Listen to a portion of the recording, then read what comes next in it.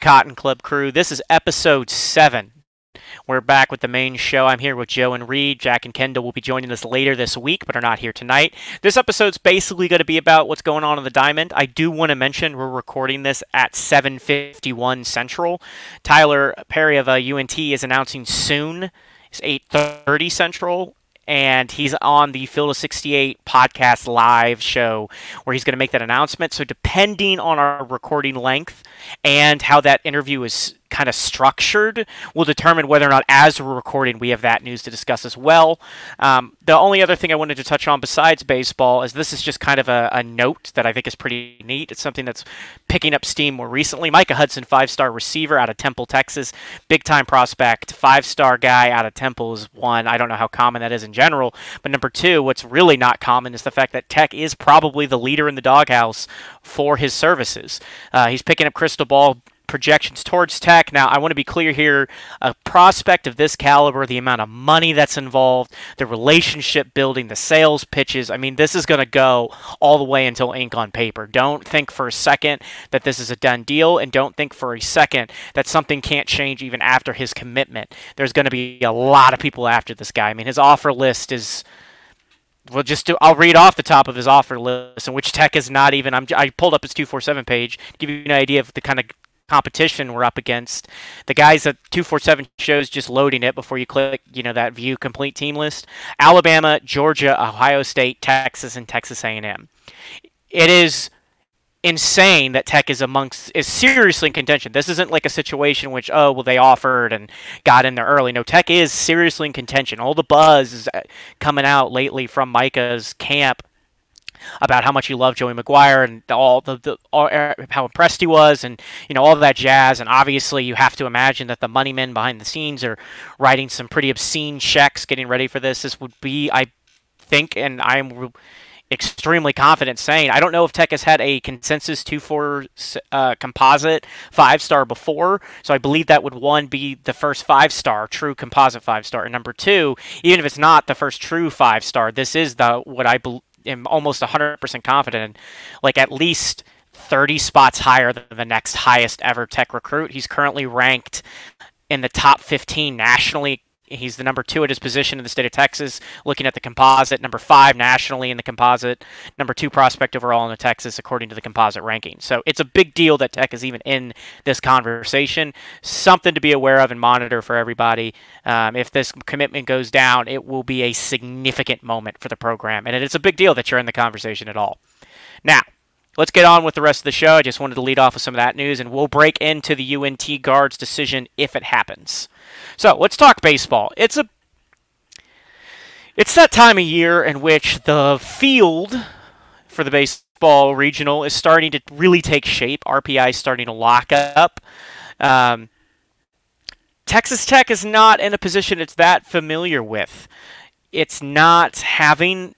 So Tech has been historically not good, but under Tim Tadlock has been a perennial power. But this season, we've had some issues. So to give you an idea of what the issues are, let me just tell you 2 stats that should paint the entire picture. At home, Texas Tech is an impressive 25-5 on the year. They are 4-8 away. And they are 1-2 in neutral site.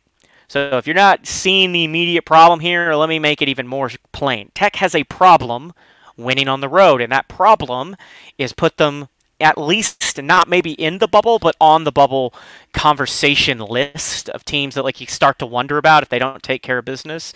Essentially what I'm trying to say is that for the first time in what feels like a very long time, Tech isn't discussing hosting. Tech is discussing making the regional. Next up is Sam Houston State. Excuse me, that's on Monday, starting at 6:30 is the current scheduled first pitch. Obviously, weather's been crazy lately, so we'll see what happens. They're coming off the series loss to Kansas State, shocker, on the road. We're going to talk about that series first and then look ahead. Game 1, 2, and 3 are pretty different pictures. Game 1, you lose a pitcher's duel. Game 2, you win a pitcher's duel of sorts in which your staff did a good job. Kansas State's staff was serviceable, just not a lot of offense. And Game 3, the pitching, for all intents and purposes. I mean, neither team pitched well, but Tech in particular, not good. So, let's talk about the crux of it all, which is the pitching that's cost Tech yet another series, another big win. This was an opportunity to pick up a huge win, a much needed win. Reed, I'm going to go to you first with this one. Pitching staff has just not really held up this season in close games in particular. It's been very nerve-wracking down the stretch to know that you don't really have a guy in these game threes that you can really count on, and that you don't really have a true closer that you can really, really depend on to close out a game.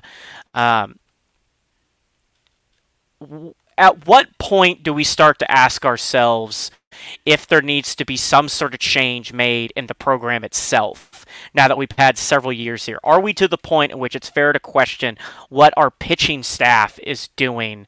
Or is this just an event of, once again, in which injuries and some other nonsense have held up a team? How much more leeway are we giving the Matt Gardner and the rest of the staff to figure out this pitching situation that has been the Achilles heel for Texas Tech for years?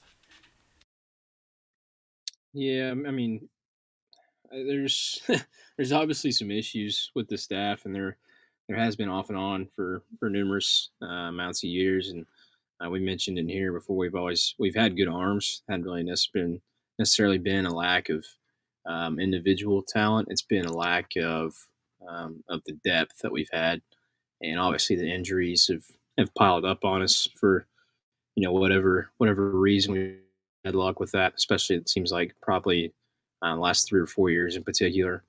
I can remember like going back with Gingrey having that major injury where he was out for forever, and then some other big arms the last few years, and never even got to throw pitch during the season. So definitely that's played into it. But like you said, at some point we gotta kind of look at the bigger picture and see if there's something organizationally, structurally that needs to be done.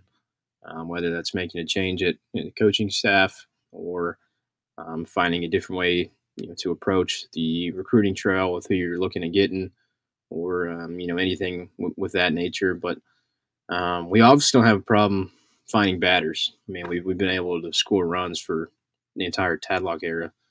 We've always been able to hit the ball, especially at home, like you kind of mentioned. But something definitely needs to be done with the pitching organizationally.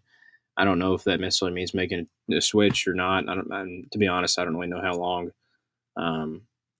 Gardner's been there, just off the top of my head. But it seems like he's been there long enough to, kind of get his feet under him and recruit the guys he needs in order to put together a staff. And if I'm being honest, we really haven't had a staff that matches the lineup. You kind of hand in hand yet. And I think if we would have had that at any point, we probably would have had a World Series by now. So not to throw all of that on the pitching staff, but I definitely think we get carried pretty heavily by our offense. Let me read some of the figures from these games because it's going to be a pretty telling story. The box scores for these games. I mean, baseball is a great sport, because they say on occasion like the scoreboard doesn't tell the picture in basketball or football because of bullshit variance that exists in those sports. It's pretty easy to read baseball stats. So let's look at game one. You lose a very hotly contested game. You went up against a very good pitching staff, and you I'm going to be honest here. You performed really, really well. You just didn't quite get it done. You fall into this game late, which kind of shocker. But really, I'm not throwing the blame on anyone in particular, because let's look at this. 3 pitchers are used. Mason Molina would go 6 innings, surrendered 6 hits, 1 run with 1 error. Ryan Free had a bad night, which is unusual for him. He's been very, very good, but he only made it an inning, gave up the 2 runs that ended up costing Tech the victory. Easton Combs would come in and close the game out with 1 inning pitched, would not surrender a hit or a run. So you lose that game 3-2. That's a pretty, offensively kind of let you down there. You went up against a very good staff, got held up. Let's see if you can see the sliding scale here. So, another pretty decent pitching, and another actually fantastic pitching performance in game 2. Trenton Parrish would run 5 innings, give up 4 hits, 2 runs. Brandon Beckel and Kyle Robinson would both pitch 2 innings. Robinson would give up 2 hits. Beckett would give up none. No runs for either guy. So right there, you're seeing right. That's 6 pitchers in 2 games. That's what you want. I think 3 to 4 pitchers a game is what every college staff is looking to do. That's quality. But that's not exactly going that deep into your pen, right? We should have plenty of guys for Game 3. Let's look at the Game 3 box score and see if you can guess what went wrong. So I'm just going to start off with this. Zane Petty would only make it 3 innings. He'd surrender 3 runs. Coombs would come in next. He would go not an inning, would give up a run. Derek Bridges would come in. He'd pitch 2 innings, 2 runs. Bo Blessey would see his first action in a long time. He'd give up a walk, was done pretty early. Ryan Free would come back in. Similarly, would be give up a walk, be done very quickly. Didn't neither one of those guys, I think, faced more than a batter. Josh Sanders would come into the game. He'd pitch 1.1. He'd give up 2 hits and a run. Brendan Gurton wouldn't make it an inning. Would give up 3 earned runs. Brendan Lysick wouldn't make it. And would close the game and would give up 1 walk during his time. Now that's a clown car of pitchers. That's what are we talking here? 8 guys. And for the record, Kansas State would surrendered 8 runs to Texas Tech in this game. 8. So it's not like they had a good night. Would use 3 pitchers to do it. Would use 3 because Tech would not score in the 8th or 9th inning after Neighbors came in, who only gave up the 1 run. He would close out the game and close Tech out's chances to win. So you can see here the problem.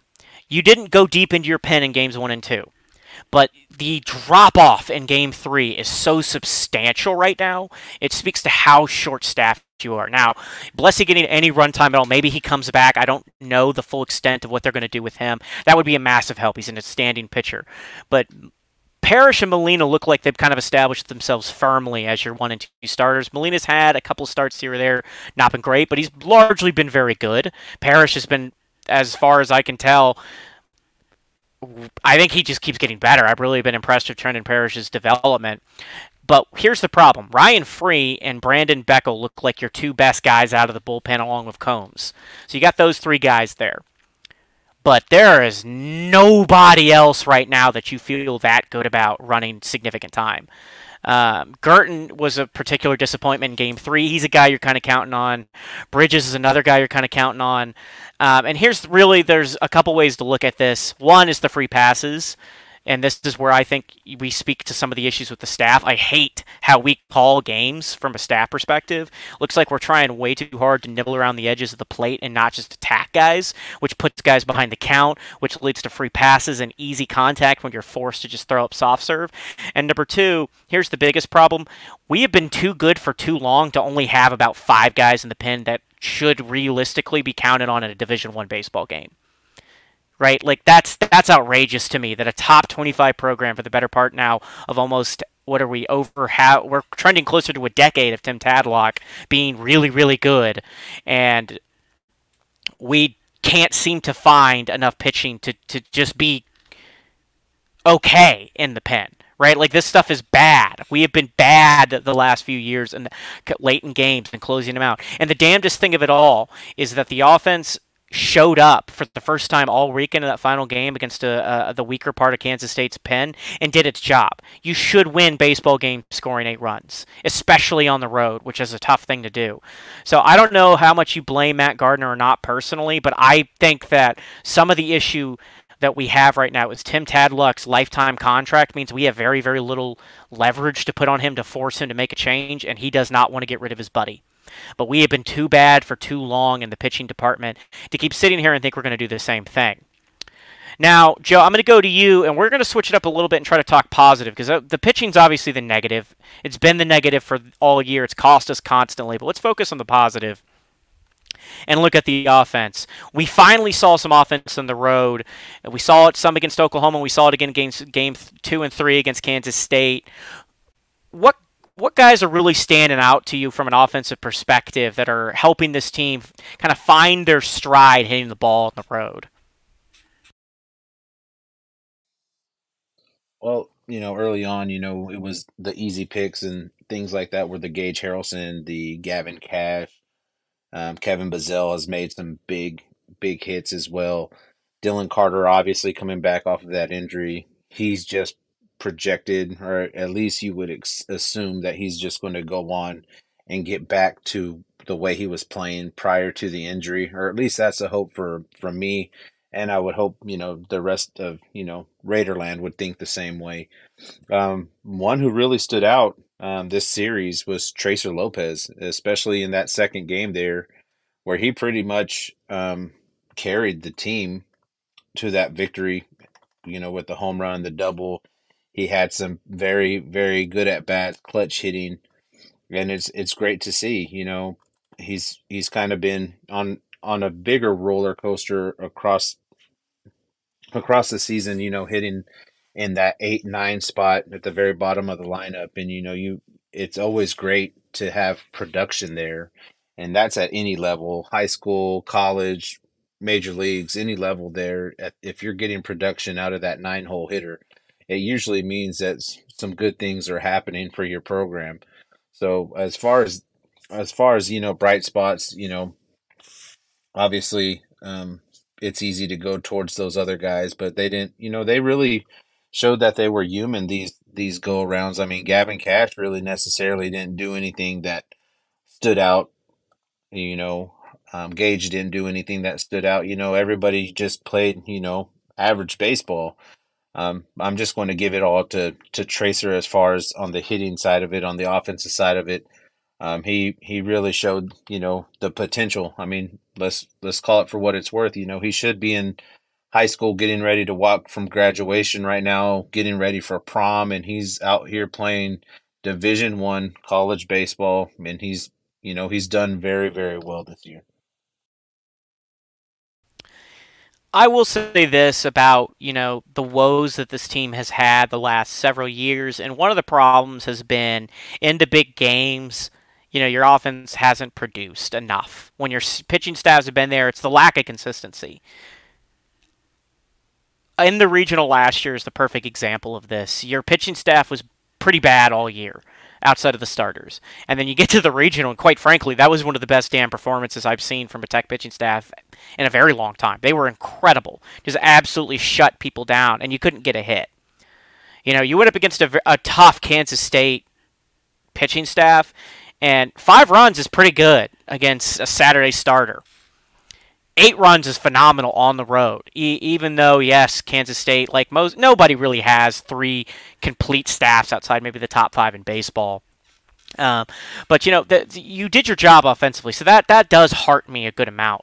I think that you're going to be on the road for this regional. You just are. We all are aware that you're not going to host. So you have to be able to produce offensively on the road. So I do like that we're seeing some of that this year, which we really didn't see at all last year. The problems with the road games have been the pitching. They just haven't been good. I mean, and it's something to be worried about. But if you play in a ballpark that doesn't play particularly offensively friendly, it kind of evens out. I mean, we just don't. We'll see how the regionals break in the end. But it is at least a positive that the problems you're seeing this year are kind of relegated to the pitching staff. Now, there have been examples in which the hitting hasn't been there. The series in Austin, the staff was fine in most of those games until those closing innings. But you've largely been able to produce offensively fairly consistently this year, even on the road. It's just finding another pitcher who can throw strikes. And, like I said, Matt Gardner's got to call better pitches, number one, and we've got to develop better. We keep saying, this is a young bullpen or one guy goes down, and we just don't see the development year to year, and we're starting to see significant diminishing returns in our program. We went 2 years ago, bounced in the Super, then we're bounced in the regional, and this year we're not even in the hosting conversation or really in the Big 12 title hunt anymore.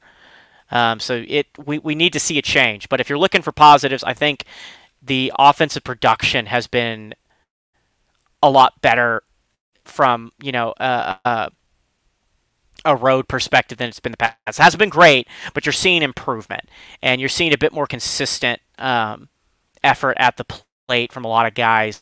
And like you said, right, this was not just like the Gavin Cash show, which at times it has been this year. Tracer Lopez has really come into his own. Dylan Carter's still shaking off the rust. Austin Green had a pretty good day. Excuse me. Vuletic, Hester. You're getting production up and down the lineup.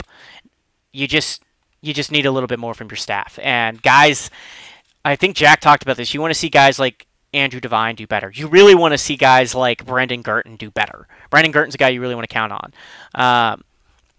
Derek Bridge is another guy you really want to be able to count on. Ryan Free, he's been good, out of the pen. And Ethan Coombs has been really good out of the pen. But you need one or two more guys because you can't win in baseball running 5 deep. You just can't. It has been the crux of this program for years. You just can't do it. Now, let's talk about a different angle of this, which is, I think, a little bit more intriguing. You have Sam Houston up next, then you go to play a bottom-feeding Kansas team. So theoretically, and knock on all the wood in the world, it's an even odds that you win 5 or 6 games out of these next 2 series. You're not really in the hosting position, but you do have ranked West Virginia to close out the year. Now, I want to talk a bit about, you have ranked West Virginia, then Kansas. So you're going to get, you hopefully can beat Sam Houston State 3 times, and you hope to beat Kansas 3 times. You got West Virginia. That's the big series. You're in Morgantown. Let's talk about the Mountaineers before we talk a bit about Sam Houston, just because I think that series is really, really interesting. We'll have a lot more on it, but we're kind of in a weird spot in the Big 12 race, so let's talk about it. Joe, I'm going to go to you. Talk to me about West Virginia. What's allowed them to kind of surprise, and now they are the Big 12's last ranked team standing? It's consistency. They've been consistent. As I was saying on our Sunday show, that good teams go and win games that they should win. Just like whenever we hosted Baylor a couple weeks back or a week ago, I don't remember exactly when it was. That's a must-win series. Those are 3 winnable games against a bottom-feeding Big 12 team, and you just have to find a way to get it done. We only got the 2 out of the 3. They actually traveled to Waco and beat Baylor 1, 2, and 3. And that's what good teams do. They find ways to win those games on the road. Baylor's, given their record, they're pretty terrible on paper and on the record side of it goes. But, they've played some really good teams and they've hung around and they've won some of those games in Waco. So for West Virginia to actually go out there and do what they're supposed to do, that's kind of just, getting hot at the right time. They're on an 8-game win streak, and they have all the makings to make a run. Hell, they may even host a regional. That's not, 3 weeks ago, I would feel stupid for even trying to make a claim like that. And now 3 weeks later, they're sitting here in a prime position to win the Big 12 regular season title, to make a big noise in the Big 12 tournament itself, and potentially put themselves in a position for them to host a regional. And to me, that's, they've been consistent. That's, the name of the game is stay consistent, stay your course, play the ball you're supposed to be playing, win the games you're supposed to win, and the rest will take care of itself. They haven't had to worry about what TCU or what Oklahoma State's doing. They have their eyes truly focused on the next opponent. And they've been going one game at a time. And look where they've gone. They've had consistent pitching. They're hitting the ball, putting runs up, and much credit to them and their coaching staff and their players there for believing. I don't know what they were exactly projected at the start of the season for the Big 12, but I can't assume it was very high, given just all the names that are in the Big 12. And they're proving their worth right now. And like I said, it's up in the air for them. All they have to do is be consistent, and I see them taking the Big 12 at this point in time. It is kind of funny that this year teams like Kansas State and West Virginia are like really, really showed up. They've just been, Kansas State has been almost, I can't think of a word, just pathetic in baseball. And suddenly we're really seeing them show out. West Virginia has not been, I don't think they've been quite as bad, but they haven't been good by any stretch. Is suddenly now the toast of the league, and they're the highest ranked RPI team left on Tech's schedule by a wide margin, and they are the highest Big 12 team by, I'm trying to find the next one, 24 spots. No, excuse me, 14 spots. Texas has them at number 30. They're at number 16. For reference, if you're wondering why is Tech so firmly on the bubble, Tech is sitting at 61. Sam Houston's down at 107. Kansas 113. So West Virginia is your last chance to really make a statement in terms of an RPI perspective. I know some people talk about the D1 baseball rankings. Tech fell out of the rankings for D1. If you're wondering which rankings are definitive, the NCAA considers the D1 baseball rankings effectively definitive. There are other rankings that weigh in, but that's the one that has, if there's one that has any weight, it's that one. So would Tech host as a top 25 team if they snuck back in with a really strong finish to the year? No. Your RPI is just not there. I haven't looked at the Big 12 title math, but I don't think there's a scenario Tech wins without substantial help. So even if you won the Big 12 at this stage, I don't think you can host. But if you want to make a statement, winning the series in Morgantown would be a huge one to make. That would guarantee you access to the postseason pretty much without fail, especially if you take care of business against both Sam Houston and Kansas, which we all just truly pray you do. So you would have this one statement series of West Virginia, and that would help shape the committee, maybe get you out of a tougher regional as a 2 or 3 seed. But let's talk about an angle that we will need to consider depending how this year goes out, which is the Big 12 tournament. The Big 12 tournament is a place Tech has historically not performed well in under Tadlock. I think part of that's always been that you really haven't needed it, but you may need it this year. So, Reed, let's talk about your expectation to close the year, including the tournament. Say Tech does about what's expected, which would be win, let's say, 5 out of 6 between Kansas and Sam Houston. I think that's a fair expectation. Hopefully you'd win 6 out of 6, but pitching hasn't been there, so let's say 5 out of 6 of those. It's reasonably likely at this time that you lose the series to West Virginia. It's on the road in Morgantown. Let's just assume for the sake of argument that you go 1-2 or get swept in that series. You're on the bubble-ish. You got a weaker RPI. How much do you think Tech will need the Big 12 tournament this year? And what do you attribute some of the woes that they've had in that tournament historically? Yeah, I mean, I think it's definitely going to weigh more this year than maybe ever in the Tadlock era. Because like you said, most of the time we've kind of had our position pretty locked in stone for the most part, with whether we're looking to host as a national seed or kind of have a good idea what seed we're going to be within a regional. Recently, this year we could be anywhere. Honestly, I mean, I don't think we're going to host, even if we were to win out, probably. But because, like you said, they're just not good enough to do something really to do with at this point to try and host, but. You might be able to play yourself into, I would say, an easier regional, one that might be able to find a better route to get out of with whatever the number 1 seed is that would be hosting. There's some of those smaller mid majors that host are more susceptible, I would say, to losing some regionals. But I mean, at the same time, some of the big dogs are too, and that's happened recently. So, but to kind of go back to your point.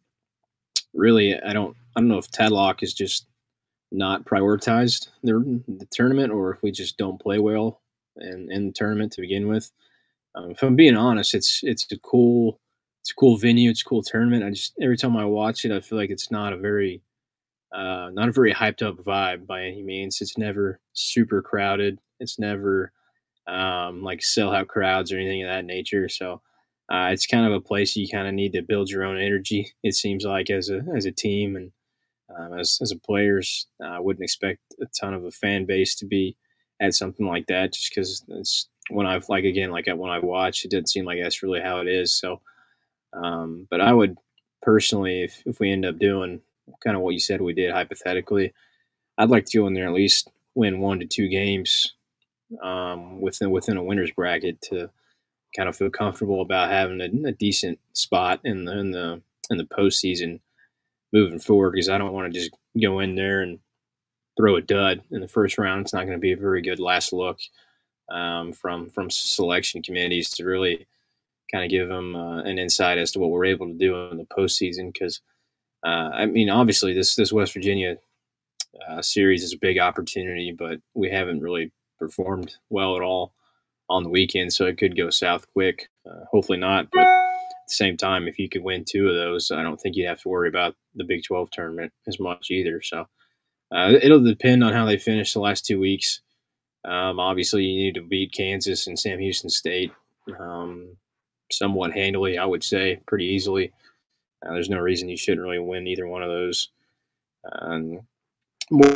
Not really, like you said earlier, Mike, that it's not really, I wouldn't say it's a baseball powerhouse or anything by means, but they've been pretty average for the last part of, however many years. But they've got a good program this year, and they're on the rise right now. And they're probably one of the hotter teams in the Big 12, if not the hottest at this point. So they got a lot to lose if you want to look at it that way. So, but I guess at the same time, Tech kind of does too. So, but we've been in these positions before where we've kind of played up to the stage a little bit, and I think West Virginia's getting kind of probably not even listening to that yet. So I'm hoping we're able to lean on some veteran guys that have been at bigger stages in the past and kind of ride that into what we need to do for the postseason. Interestingly enough, this year, the tournament venue is going to be in Arlington, which I think it should help some of the crowd, especially with Tech's playing. Yeah, that's something I completely forgot about them switching the location. Though I will say, to your point about Bricktown, it is a very cool venue. If you've never been out to the Bricktown Ballpark in Oklahoma City, it is a fantastic venue. I grew up in Oklahoma for several years, and we visited the ballpark. It's awesome. But it's also in Oklahoma City, which is not close to Norman and not close to Stillwater. So you're big. It's tough to get to for. I think they play a lot of these tournament games like in the middle of the week or during the day. It's just not a great spot really for all the other Big 12 teams to travel to, and then for Oklahoma and Oklahoma State fans, it's not like they're on campus. You still got to drive around. Now, granted, all those alums are right there, but it's Oklahoma City. It's a business district. It just, if you haven't been, it's hard to explain, but it's just not a great spot for college sports to thrive outside of the softball aspect of it, because they're crazy about softball up there. They are just insane about it up there. It also hasn't helped that like Oklahoma State and OU have both, kind of not exactly thrived as baseball teams. Oklahoma State's had a lot more success, but Oklahoma has really not until last year had a ton of success in the recent era. So there's a couple different reasons for why Bricktown never filled some buzz. So maybe having it at Globe Life will help. Now, granted, it still ain't going to be crazy packed. We've been playing tournament ball in Houston and Arlington for years now for these little early season tournaments, whatever. And the crowds are better, but you're not talking 30,000 people. It's just the Big 12 tournament's just not that hyped of an event. You kind of got to self-motivate, and I think a lot of this boils down to when you don't need it, it's really hard to give a shit about that tournament. This year, Tech, I think, will need it. I think you really want to play well and get yourself out of some of the tougher regionals. You definitely don't want to go on the road to, say, one of the better to one of the SEC schools on the road because their home field environments are brutal. You definitely don't want to go on the road out west to the Pac-12. I know geography plays a heavy hand in who goes where, so I don't know all the rules of that to say specifically like what schools you should be looking to avoid where, but like Reed said, you definitely want to go to some of these upstart group of 5 teams. Yeah, they might have a crazy crowd, but if, like for instance last year, Georgia Southern was the weakest team in that regional outside of who even was the 4th team? Like some who gives a shit school, but Georgia Southern wasn't even close to the best team in that regional, and they hosted. Now they got screwed by the fact that both Tech and Notre Dame had cases to be made for being better. Notre Dame had a case to host, and Tech definitely had a case to be in a better seed and would have ended up in another regional, I think, as a result of that. So, there's a lot to be said about, though, ending up in a regional like that versus ending up in traveling to, like, Vanderbilt or Tennessee or Stanford or whoever the hell ends up hosting. So you will need it this year. You will. Now, I will say real quick, we did, I think, just lost Reed. Hopefully that doesn't interfere with our episode. I think he just got bounced out. We're going to try to get him back, but if you don't hear from read for the rest of the episode. That's why. We're actually switching recording platforms very soon. I just need to work out how to use it. So hopefully we won't keep having these problems going forward. So we're going to close out, though, with a discussion just in general about the baseball program's potential. We're going to call our shots, I guess is a better way to say this, and just call it right now. As of today, May 2nd at 8:26 p.m. Central, where do we think Tech finishes the year? And first, are they going to make the postseason? And then two, where does their postseason journey end? So Joe, I'll let you take that first. Where does Tech's season end this year with what we know now? I'm looking at their schedule right now. Tech's baseball schedule. We have 10 left, according to the Tech website. 3 against Sam Houston, 1 against Abilene Christian mixed in there, the 3 at West Virginia, and then hosting the 3 against Kansas. Out of those 10, I think we have to win 8. That's how we need to close out. We have 4 games to get right for West Virginia. 3 very winnable games against Sam Houston, and a very winnable game against Abilene Christian, all at home. So 3 at Sam Houston, 1 against Abilene Christian at home. So we have to get right. If it's any time for us to, drop the hammer down, take looks at ourselves in the mirror and say, hey, this is for our postseason, because I'm not saying that we won't make the postseason, because I think we will, but this is the time where we need to right our ship. Go on a roll, us win some games, us make some noise in the Big 12, go win some games at West Virginia that, a lot of people, as it sits right now, don't see us winning, but maybe one. And that's just as it sits right now, given how we play on the road. So we have to get it right now. As far as this season, like I said, I want to see us 8-2 to end the regular season. With the circumstances of the Big 12 tournament, I know that we just haven't played well there. It's just, I don't know if it's a curse. I don't know if it's just, a jigaboo for Tadlock. I don't know exactly the reasoning for it, but we need to win at least 1 or 2 there, just to put ourselves in a better spot to not be in one of those regionals with a LSU or with a Florida or with a, maybe Stanford, even though we competed with them and should have beat them both games over there.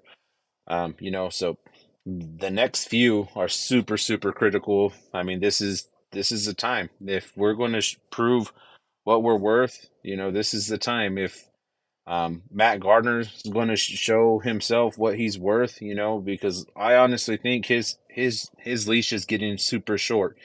He's been with us for 10, and it's been a consistent problem for at least 6, and it's hard, a tough pill to swallow. Lifetime contract may have some things to do with it, that's, another day, another topic, but this is the time where we need to write it. Just because, like I said, we go into one of those regionals against an LSU and against a Florida, we're going to be talking about what we're doing next year. It's not favorable to us. So 8-2, our last 10. My bold prediction for how Tech's going to end the year. I may be eating some crow later, but I'm going 8-2, 2 wins in the Big 12 tournament in Arlington, and we'll be in a regional that is definitely winnable for the Red Raiders moving forward. I said something earlier that I want to point out again, just because I think it's the best way to think about this, and that's this idea of diminishing returns. We pay Tadlock top market value, and he's a fantastic baseball coach. But the reality of the situation is that he has not earned yet the ability to just coast. Right? Like, that's something, your 5-time national title winners get to do. Guys like Augie Garrido at Texas, where they kind of just decide when they're done. Tadlock deserves what he's gotten, but we are at a point where for the 3rd year, it looks like Tech could end up in a worse position.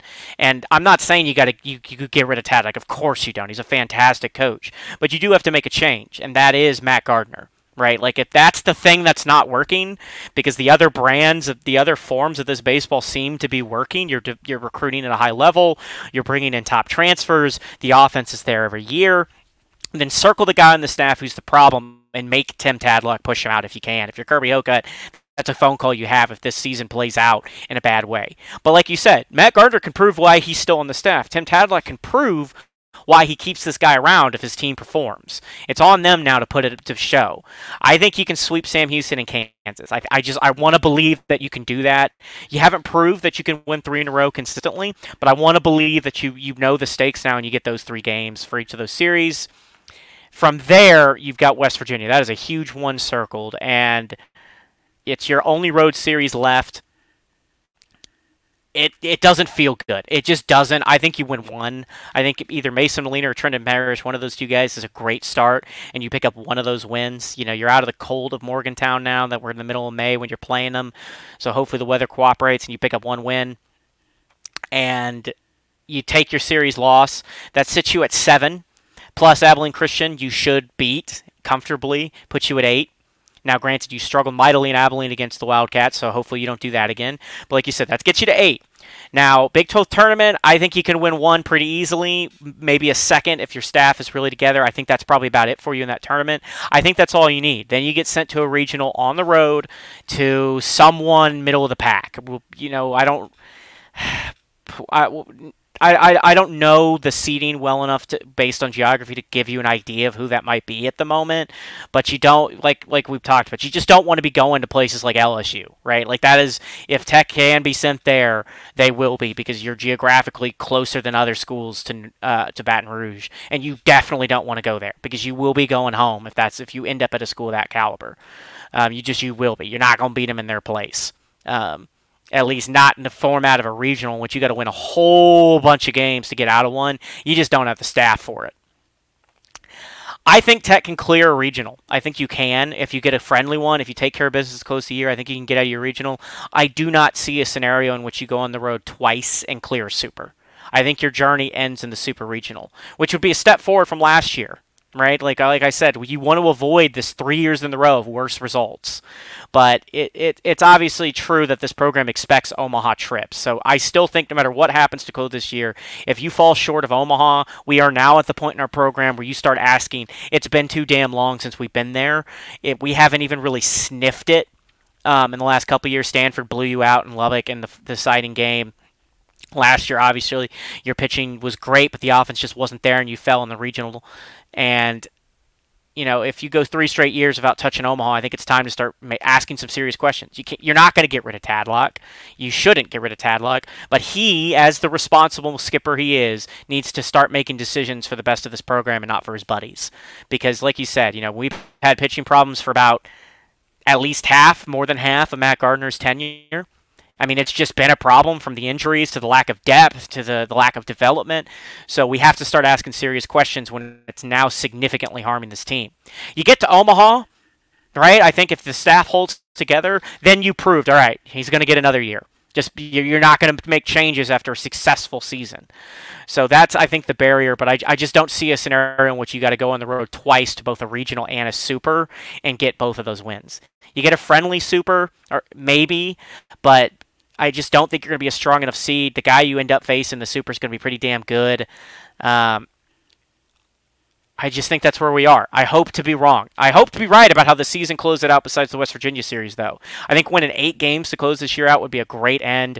Take your lumps in Morgantown and move on. Pick up a couple in the Big 12 tournament and let the chips fall where they may.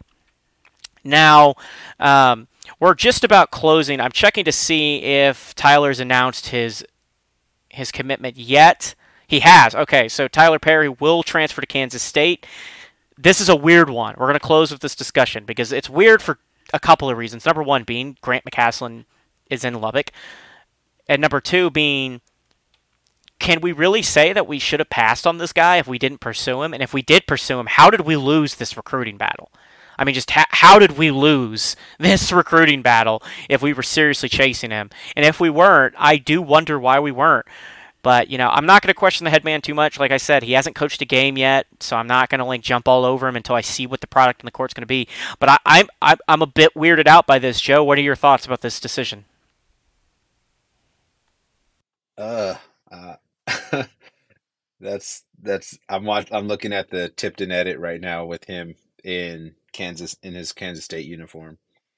And it's like I said it on my Wednesday show. I mean, I'm giving McCaslin a pass. I'm not as much as it hurts me to say, because there's that inner side of me that just wants to say, "Come on, man! Like, where's the coaching staff? First and foremost, where are the up until a certain point, we were like, hey, where are the recruits at, or where are these people that are coming over, to Texas, or at least to take a visit, like where are these people at, and just your hands up in the air, just hoping, the next text alert you get is, oh, do you see who Tech hired, or oh, you see who committed to Tech. And yes, we've got a little bit of that over the last week or so, but losing this out, I kind of think it was Perry just saying who's more on the up and up. He's been playing basketball for a while. He wants to take that next step. And if you're looking on paper right now, Kansas State to Texas Tech, no given no ties with the McCaslin deal. I mean, who wouldn't take Kansas State over Texas Tech right now? I mean, I'm sure he wants to go into the NCAA tournament. There's not 100% positivity or certainty that Tech's going to make a run as it sits, but this is like super, super premature to call. But in his eyes, I believe it was just moving forward the last year that he gets to play collegiate basketball. He wants to be on a team that has the potential or higher to make a run, Big 12, and the NCAA tournament. So it's kind of not surprising to me, to be completely honest. I know that the McCaslin connection, was here. But like I said, it only goes so far whenever you're a athlete and you're looking at the bigger picture on what you're going to do. Do you want to be a great player on a sub 500 team, or do you want to be a great player that's about to make a run at a national championship, Sweet 16, Elite 8, Final Four kind of deal? And I think ultimately that's what it came down to. I don't think it had anything to do about McCaslin being here or not. I think if McCaslin was at another school, the same things happening, as long as with all the shitstorm that the Tech basketball program has surrounded itself with currently. I think Perry is, going to one of those top tier schools just to give himself a better opportunity to win a national championship. So I'm seeing some of the reaction to the Twitter stuff, and I think that there's two ways to think about this. First is that, one, there is an argument to be made that like the current arrangement of Tech guards with Pop and Lamar Washington kind of doesn't leave a space for Perry. But I absolutely don't fucking buy the argument he wouldn't have done well here. Like, I don't for a second buy that argument, because I don't buy that argument either. Not one bit. I'm with you there. Because here's the thing, like, oh, he's got short arms. He ran the fucking system last year, guys. Like, he succeeded in the system the last season. And yeah, maybe the step up in competition would have hampered him. These transfers from lower division programs are always a risk. But he was good in the system. And in that system, by all accounts, they had to really slow it down and play defense in order for this to work out, because Grant McCaslin was concerned about the caliber of athletes he had. So I like to believe Tech just didn't really pursue for some reason. Whether it's an argument of the guards already on campus, whether it's an argument that the staff just evaluated him and didn't like what they saw moving to the next level. I don't know, but What staff evaluated him? The guys who were there, the guys we've got, are basically who coached him at UNT. So you'd like to think they know something we don't, but it raises questions to me. It raises concerns, and that's why I think that there is an argument to be made that something with our roster alignment right now scared him off. I think there is another way to look at this, which is just that, like you mentioned, Tech is in a really bad spot. You don't really have a coaching staff. You don't even really know yet all the way who's coming back doing what. Jalen Tyson's out the door. There's more negative stories about the team from last year. You got questions about the culture. Grant McCaslin's been radio silent outside of that appearance on the Rothstein podcast. It's just a really weird situation, and I don't quite know how to process this. But I like to think that this boiled down to Tech did not secure his visit, by the way. He only visited a couple of places. Tech was in the top 4, was the only team in the top 4 he didn't visit. I like to think it's simply just put that Tech just decided they didn't need him for X reason and didn't really chase him. But I don't really like an argument to be made. I don't think there is one to be made that we couldn't have benefited from his services. I just don't think that we are in a position as a program right now where we can be like, yeah, highly productive guard with proven results, we can pass. And look, it's great that we're getting to react to this live. More is going to come out as we go. I'm sure there will be additional information, articles written about why he picked Kansas State. Maybe some stuff will leak about why he didn't pick Tech. I'm sure Tech will want to do a little bit of damage control on this front. But it's weird. It ain't ideal to have a guy your head coach coached not come to your program. His top player not elect to come with him. That is a weird deal and not common in basketball. It just isn't. Yeah, and then to think that we missed on actually 2 North Texas transfers, you'd think that both of them were probably on board to Texas Tech in some regard, and we missed on both of them. Yeah, and well, just until we see, I know there's the gentleman out of Arizona State who's visiting, who is a top talent that we're trying to pursue. We obviously locked in a couple of commitments. You got Robert Jennings, Lamar Washington, Pop Isaacs, all saying they're coming back. Well, actually, Lamar Washington's a bit in flux. He denied reports he's entering the transfer portal. I happen to know a bit about what happened in that situation. Let's just say I wouldn't be surprised if somebody made a call late in the day to try to convince him to stay and offered him a lot of money. So you still don't quite know yet where he falls, but you do have some guys coming back. KJ Allen's out. Bacho's, I believe, going to be gone. I think he committed. I believe so. For La Tech. He committed. Yep. So that one's done. Williams, I don't believe has a commitment, but I believe he'll be out the door. And you're not in like the worst spot from roster building perspective, but there's just so little good momentum around the program where it really felt like when Mark Adams signed on, like suddenly everything exploded after Chris Beard left, and you had all this forward momentum. Everybody was excited. It just feels like we're stuck in neutral, and I think that is partially on the coaching staff. They have not done a good job selling themselves to the public, and they haven't done a good job in the recruiting world. I mean, that's just reality. We don't have a basketball team right now. Like, we don't have one, and we don't even have a coaching staff. So they need to pick it up and get moving. I'm not going to freak out until we get through year one and the results are bad. Right? Like, I'll panic when we're halfway through the first season and we've won 10 games out of 25. Right? Like that's when I'll start to be like, oh shit, we're kind of in a bad spot. But, it isn't great, and this raises questions, and, I hope there are better answers than the ones that I can think of for why we passed on a guard like this, or why we couldn't get him even on campus. It's just worrying. It is definitely time to be a little bit worried about your recruiting efforts, but I'm not going to, don't press the eject button on the program until we see bad results. The product, yep. But we're going to close here. Go ahead. One more thing. I'm sorry. The big number right now is 9. All right, 9 from this point, May 2nd, 8:44 p.m. Well, let's just say 8 because we're already about to roll into the 3rd. 8. That's 8 more days of that transfer window open.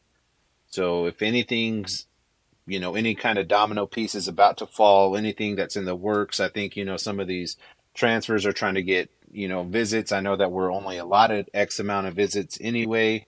So I think the one from Arizona State is a big one. And as it sits right now, every transfer that has came to Tech has actually signed with Tech. So maybe we keep that ball rolling and that momentum rolling. But let's just say for what it is right now, 8 days, we should have a whole lot more answers as far as our basketball program is concerned on the player front. Hopefully, and I got my fingers crossed here, and then we'll go on from the rest. But 8 days from right now, Transfer window is going to be closing, so hopefully we have a whole lot more answers for you guys coming in the next week or two. That's for sure. Yeah, like we're gonna put something out there, right? Like you're gonna have a team on the court. You're gonna know where things stand in the end. It's just I know everybody's anxious because the program's in such disarray. But patience is a virtue, and unfortunately in sports, that means especially it can suck for quite a while. That's part of it. When you're not moving forward, it feels like you're moving backwards. And we have to trust that there is a recruiting plan. And like Joe said, you're going to find out some results very soon. And if you don't like the results, well, I understand where you're coming from, but let's just see what happens on the court before we make overarching judgment calls about this hire. But this feels eerily similar to Matt Wells coming to Tech right now, and I don't love that feeling. Matt Wells was not necessarily a bad hire at the time. For those of you who remember, he just wasn't one who really got anybody that excited. The recruiting never really got going. He was respected, well regarded, but it just didn't do it for the program, and he didn't make an effort to do it for the program. I saw somebody asking, like, why does Grant McCasland appear only on a national level podcast? For one, by the way, Tech sports information directors, I'm not going to say anything mean, but I am going to say they are fiercely protective of the programs and control information, so that's why he's not going to appear on pretty much anybody's podcast, like local. That's why you're not going to get any of that stuff going on. He's going to appear on radio shows or national level stuff. That's almost a guarantee he doesn't appear anywhere else. But there's things he could do to endear himself to Lubbock, like Joey McGuire was so out there. And Grant McCasland's been radio silent.